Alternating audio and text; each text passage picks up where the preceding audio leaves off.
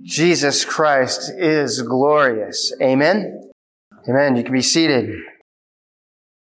If you would turn in your Bible to Revelation chapter 2. This morning we are going to examine verses 1 through 7. If you're visiting us today, we're studying this book of Revelation verse by verse, systematically working through the book. What we will do is first pray, then we'll read the passage under consideration, and then we'll go into examine the text more closely, verse by verse. So if you would, bow your hearts with me and pray. Well, Father in heaven, we come to this book.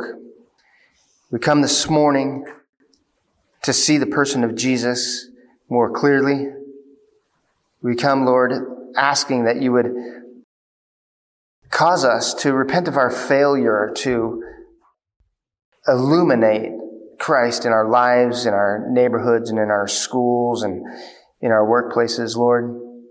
We pray, Lord, that you would renew our zeal for being a faithful witness to what Jesus Christ has done. We ask all these things in Jesus' name. Amen. Amen. So, as you are able, if you are able, would you please stand for me, with me, as we read the infallible, inerrant Word of God from Revelation chapter 2, beginning in verse 1. To the angel of the church in Ephesus write, the one who holds the 7 stars in his right hand, the one who walks among the 7 golden lampstands, says this, I know your deeds and your toil and your perseverance, and that you cannot tolerate evil men. And you put to the test those who call themselves apostles, and they are not. And you found them to be false. And you have perseverance, and have endured for my name's sake, and have not grown weary. But this I have against you, that you have left your first love. Therefore remember where you have fallen, and repent, and do the deeds you did at first. Or else I am coming to you and will remove your lampstand out of its place unless you repent. Yet this you do have, that you hate the deeds of the Nicolaitans, which I also hate. He who has an ear, let him hear what the Spirit says to the churches. To him who overcomes, I will grant to eat of the tree of life, which is in the paradise of God. This is God's word. Y'all may be seated. Proverbs 11:30 reads, the fruit of righteousness is a tree of life, and he that winneth souls is wise. We're going to see in our passage today, what I'm hoping to unfold to you is that love and faith are 2 sides of the same coin. Love is faithfulness to doctrinal soundness. Love is faithful through patient endurance. Love is expressed in faithful witness. Love faithfully reflects the light of the one who saved us, according to the true nature of his character, that is, sound doctrine. Love faithfully reflects the light of the one who died through patient endurance and tribulation. Love faithfully reflects the character and the nature of the one true King through a public and private declaration of all that he is, all that he has done, and all that he will do. Love faithfully declares Jesus is Lord in every aspect of public and private life. Faith is reflecting that you are loved and reflecting light upon the one whom you love. John has been commissioned to write to the churches. He is heralding Christ as the cosmic judge, the great high priest, and the ruler of the church as a result of his victory over death. As we sang in the song, he is worthy. Who is worthy? It was declared in that chapter, in chapter 5, that the worthy one took the scroll. He took it like it was his. It belonged to him. He took it. He was worthy to just take it from the hand of Yahweh himself. The title deed to the earth belonged to him. He is king. By virtue of his death and resurrection, Jesus Christ is Lord and King. This is a declaration that should cause us joy and cause us fear and cause us all kinds of feelings, right? We should be exuberant about this thing. Especially when we understand what he says in 1 chapter 5, is that he loved us and he released us from our sins by his blood. Chapter 1, verse 5. We have to remember that we are loved, right? And that we then are a reflection of that love as faithful witnesses. So he's been commissioned to write these to the church, and Jesus has victory over death, and he is the king. He is the Lord. He's the King of Kings. And Jesus is ironically installed as king through suffering. And he does so faithfully, even to the point of death on a cross.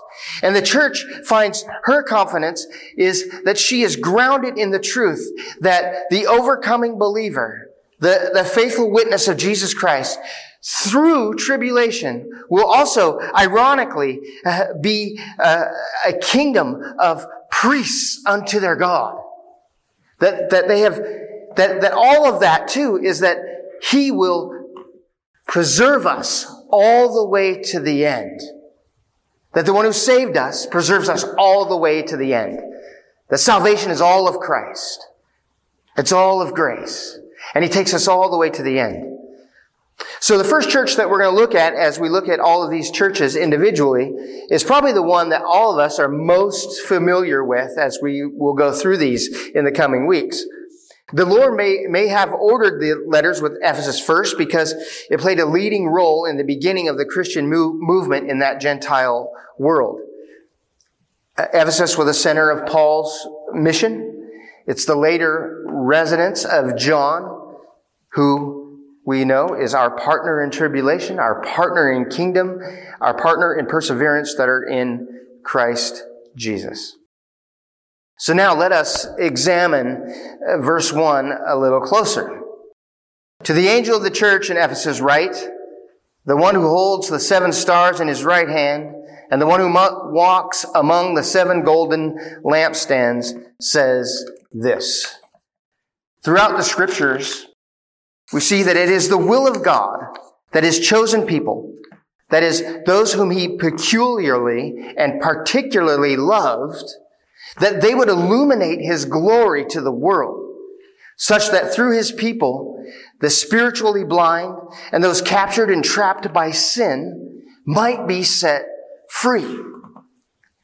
Isaiah chapter 42, looking at verses 6 and 7. I am the Lord. I have called you in righteousness. I will also hold you by the hand and watch over you. And I will appoint you as a covenant to the people, as a light to the nations, to open blind eyes, to bring out prisoners from the dungeon, and those who dwell in the darkness from prison. What had happened, this command goes way back, right? It goes back to Isaiah the prophet saying that this is what the people of Israel were to do. They were to illuminate the glory of God to the world, that it might set captives free. But what happened in Israel is that they became insular. That is, they became preoccupied with doctrine and the appearance of piety among themselves, that they failed to be the light of the glory of God to the nations. God then entrusted this privilege to those for whom Christ died, the church. Matthew 5, verses 14 and 15. You are the light of the world. A city set on a hill cannot be hidden, nor does anyone light a lamp and put it under a basket, but on the lampstand, and it gives light to all who are in the house. Let your light shine before men in such a way that they may see your good works and glorify your Father who is in heaven. John declares the letter that I am delivering to you is from Jesus Christ. He is the one who holds the 7 stars in his right hand. He is the one who walks among the 7 golden lampstands. The introduction of Jesus as the one who holds the 7 stars says that his omnipresence is in the midst of the church of God. It's amongst his people.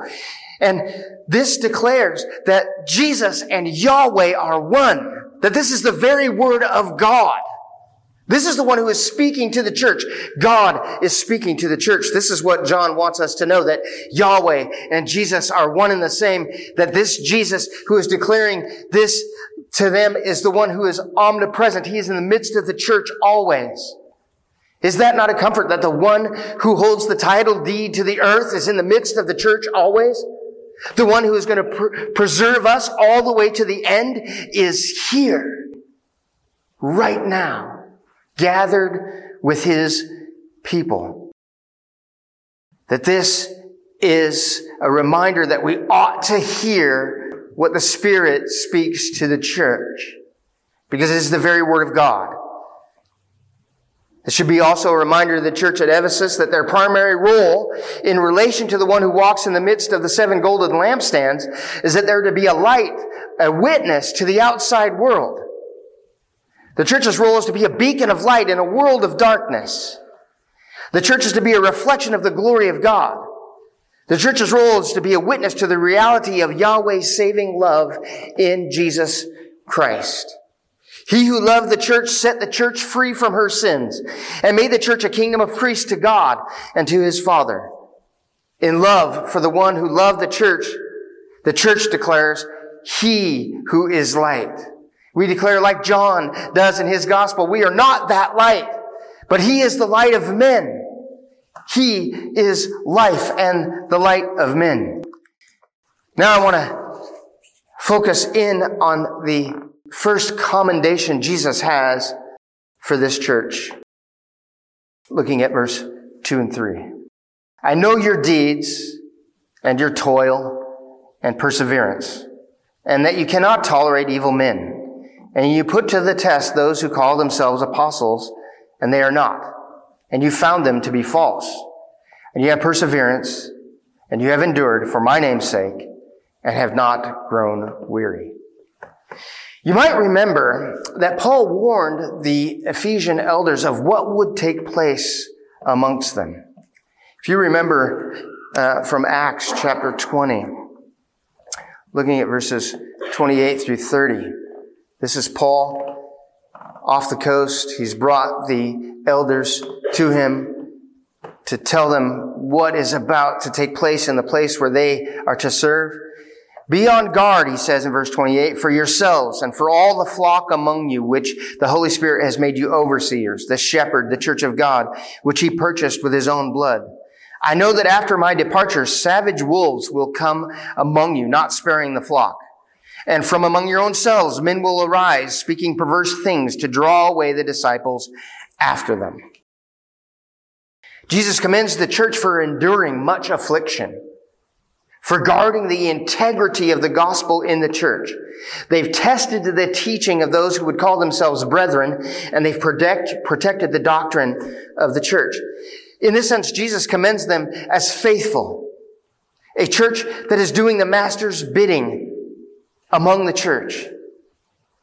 A faithful church must do all she can to protect the gospel of Jesus Christ. We must guard against false teaching and false teachers. It's hard work. That is hard work of the church, because false teachers are hard to detect. Listen to what 2 Corinthians 11 says about detecting these false teachers, looking at verses 13 through 15. For such men are false apostles, deceitful workers, disguising themselves as apostles of Christ. No wonder, for even Satan disguises himself as an angel of light. Therefore, it's not surprising if his servants also disguise themselves as servants of righteousness, whose end will be according to their deeds. The Ephesian church's brothers, partners in kingdom and tribulation and the perseverance that are in Christ Jesus, our human author says that the church, the false teachers, they will be understood by their behavior. You will examine them by their behavior. False teachers are hard to detect. But he tells them in 1 John, examine their behavior. 1 John, looking at chapter 4, verses 1 through 3. Beloved, do not believe every spirit, but test the spirits to see whether they are from God. Because many false prophets have gone out into the world. By this you know the Spirit of God. Every spirit that confesses that Jesus Christ has come in the flesh is from God. And every spirit that does not confess Jesus is not from God. This is the spirit of the Antichrist, of which you have heard that it is coming and now is already in the world. Jesus commends this church. He says, church, you are doing well internally. Internally, you're doing well. You have not grown weary in defense of the gospel amongst yourselves. But in verse 4, he's going to say the light, in essence, is growing dim. But I have this against you, that you have left your first love. Although the Ephesian church was steadfastly guarding the integrity of the gospel in the church, Jesus says the church has left its first love. I was reminded when I was studying this, thinking about how is it that we can lose that sense of our first love? How does zeal get lost for our public witness? And I think it's because we forget just how tremendously we are loved. We forget all of the things that Christ has given to us. We forget what we have. We forget what we've become. It's pretty easy to forget when the world says that you guys are all bigots and that you're narrow-minded and that you have to lean on some sort of crutch and that you're somehow weird and different than the world. Well, yeah, you are. You're weird. But you're weirdly loved. It's an amazing thing. And as I was thinking about this, I was thinking about Paul's letter to the Ephesians 35 years earlier.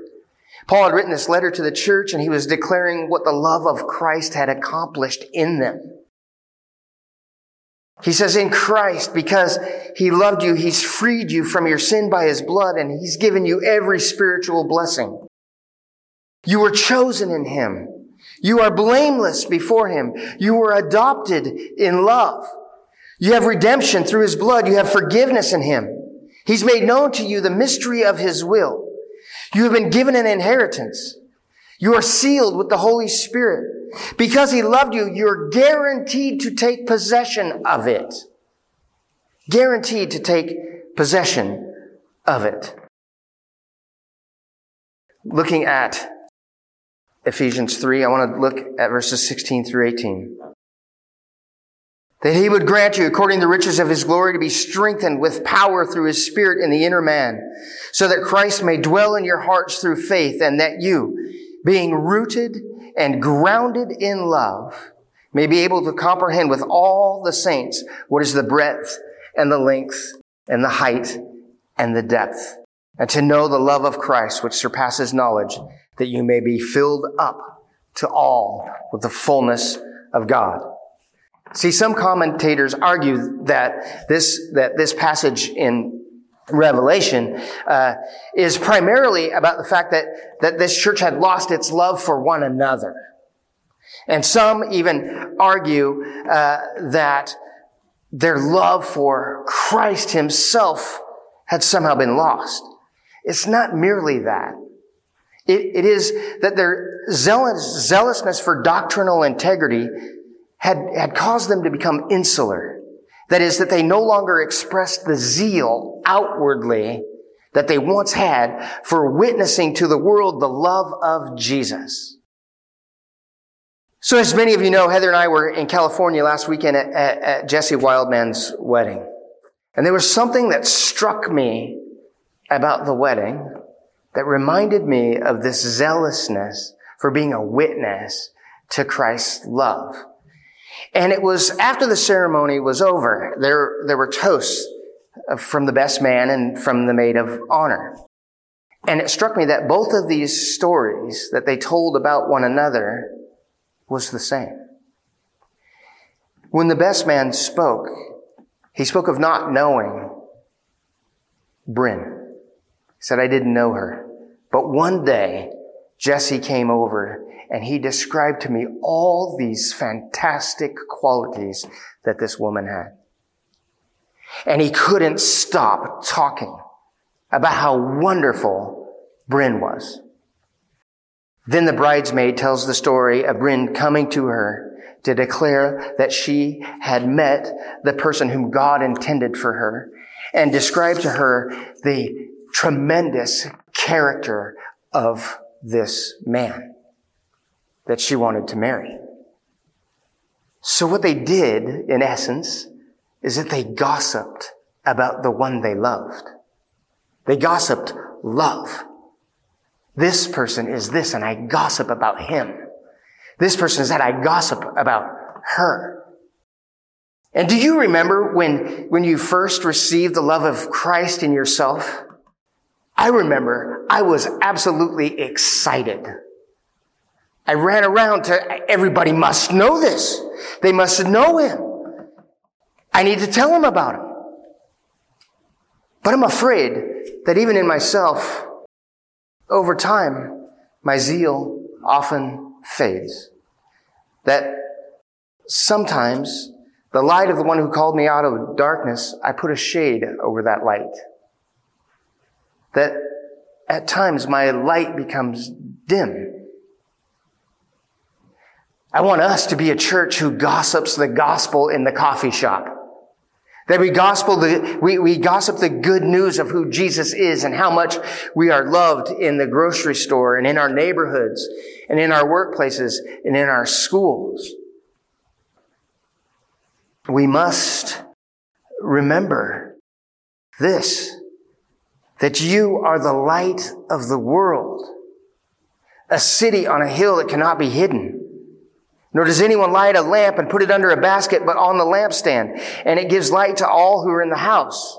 Let your light shine before men in such a way that they may see your good works and glorify your Father who is in heaven. The mission that was given once to Israel to be a light unto the nations has been given to the church of Jesus Christ. And we are to be as a reminder of what Isaiah wrote in chapter 42. I have called you in righteousness. I will hold you by the hand and watch over you. I will appoint you as a covenant to the people, as a light to the nations, to open blind eyes, to bring out prisoners from the dungeon, and those who dwell in darkness from prison. This is the mission. This is the mission of the church. All of these things, though, work together. We must be commended as they are for protecting the gospel. Right? We must protect sound doctrine in the church.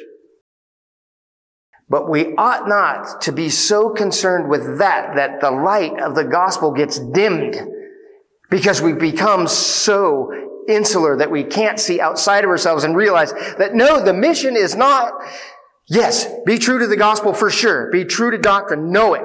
Learn it. Be dogmatic about it amongst each other. Keep the false teachers away from us. That's the only way we can do it, is we have to know what the truth says. We have to know what the gospel is. We have to be clear about that. If we are clear about that, that is our war against the falsehoods from coming in. But at the same time, we can't be just mired in that such that our light goes dim, that it never goes out beyond the doors. And Jesus gives this mission to us, to the church. This is our mission. In verse 5, therefore remember where you have fallen and repent and do the deeds that you did at first. Or else I'm coming to you and will remove your lampstand out of its place unless you repent. Jesus warns the church that becomes so insular that the light of the gospel gets diminished outside, that we have lost our purpose. In essence, he's saying you've lost the purpose. You've missed the point. You've missed the point. And if you're not going to live according to the purpose that I have given you, and that is to be a light to the nations, to open blind eyes, to bring about the salvation of my people, then I'll just snuff that light out. Whatever light you had, whatever light you once had, if you will not repent, I'll just snuff it out completely. Because in fact, you've become kind of worthless. You've become really worthless because you've missed the mission. You've missed the mission, is to reflect the glory of God in a very dark world. That's our mission. To reflect the light of the gospel in a world that so desperately needs light. Verse 6, he gives them another commendation. Yet this you do have, that you hate the deeds of the Nicolaitans, which I also hate. So the church here is commended for its dealings with the Nicolaitans. The city of Ephesus, as a reminder, was dominated by pagan temples. And the city's prosperous economy was tied to trade that was associated with temple worship. And the Nicolaitans tried to convince the Ephesian church that some compromise was necessary. That we kind of need to encourage a little bit of syncretism in the church. And by that meaning compromise a little, allow some of the world to come into the church for the sake of commerce, for the sake of being part of this community. And so they kind of blend paganism, and in this case, with church doctrine and traditions. There's kind of this encouragement to blend these things. The church is commended here a second time for having withstood that desire to not compromise. They're not compromising by compromising the gospel, so they're not softening doctrine, right, amongst themselves. They're not also embracing world systems into their church. These are good things that the church needs to be faithful about, for sure. And Jesus commends them for both of those things. And yet, as we saw in verse 4, I have this against you. You've left your first love. This is all insular. This is all internal. There's supposed to be this reflection of light to the world, right? So all of these things are good, but they all three need to be together, right? The church needs to do all three of those things. We need to guard the gospel faithfully, know what the gospel is, right? So that we can protect ourselves from false teachers. But we also need to guard against the desire to sort of slip into worldliness. And at the same time, we need to be a reflection of the glory of God outside of the church, outside of our gathering. We need to be on mission. And that mission is really simple, isn't it? Like, think about it. It's not hard work for you to tell about the person who loved you. Is it hard work to say, I'm loved? Like, I could go on for a long time about how much my wife loves me to anybody.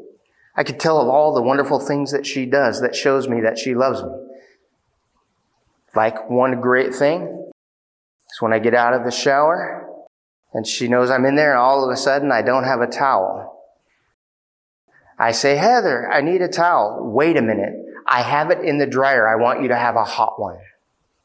She brings me a hot, what? You know, there's no greater feeling of getting out of the shower and you've got this extremely warm towel, right? I'm like, I am loved, right? Because I just know that's not my nature, is to think of that sort of thing for her. It's not. But it's her nature to think of that for me. I know I'm loved. Well, and we could think about all the things that Jesus has done and made us and just gossip that to the world. I'm loved. I'm unworthy of love. I'll tell you all the things that I did, but Jesus Christ died for me. He loves me. And He wants you to know that love too, right? So then we see that there's a blessing for those who hear. He who has an ear, let him hear what the Spirit says to the churches. To whom overcomes, I will grant to eat of the tree of life, which is in the paradise of God. The conclusion of the letter includes the exhortation that will be repeated to every church in our study. He who has an ear, let him hear what the Spirit says to the churches. What the Spirit says to the church at Ephesus should be heeded by the church at Springhill. What the Spirit says to the church at Ephesus and to Springhill is to be heeded by individual Christians in every church and in every time and in every place. We began our study a few weeks ago with the question posed by Jesus in Luke 18:6. When the Son of Man returns, will he find faith? When the Son of Man returns, will he find faith? I think more aptly said, will he find faithfulness? Will he find us faithful servants? Will he find faith? Because you can claim a faith that doesn't work. You can claim, I believe in Jesus, but there's no real evidence of that faith being worked out. So I think the question is, when the Son of Man returns, will he find us faithful? And you might recall that when we were looking at Matthew chapter 24, that we looked at this study in Matthew 24, verse 45 and 46, posed this question. Who then is the faithful and sensible slave whom his master put in charge of his household to give them their food at the proper time? Blessed is that slave whom his master finds so doing when he comes. And we concluded that faithfulness to the master looks like the church and the Christian doing the master's bidding until he returns. We also concluded that the time is near and that his return is sudden. It'll be on a day and in an hour when we don't expect it. It'll be on a day and an hour when we don't expect it. But to him who overcomes, I will grant to eat of the tree of life, which is in the paradise of God. This conclusion serves as a reminder that the Christian experiences challenges. We will experience challenges and tribulation, things that are aimed to undermine our faithfulness, things that will get in the way of faithfulness. We understand that there's this reminder that we must overcome these temptations, these things that draw us away from faithfulness, while we simultaneously, at the same time, we experience rule and reign as Christ's vice-regents on earth. And we do so with the confidence that Christ himself will preserve us all the way to the end, such that we will be those who overcome tribulation. We will overcome challenges to faithfulness because he is preserving us. And it will be granted to the faithful to eat of the tree of life in the paradise of God. Who will overcome? That's the answer. That's another question that will be posed to us later in chapter 12. Who will overcome?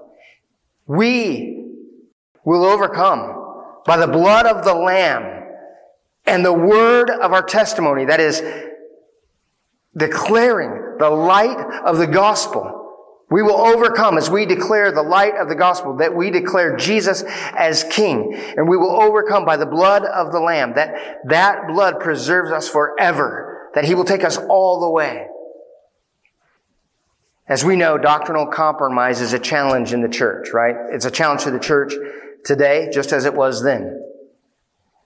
Springhill Church, if we want to be found faithful, we must guard the gospel of grace.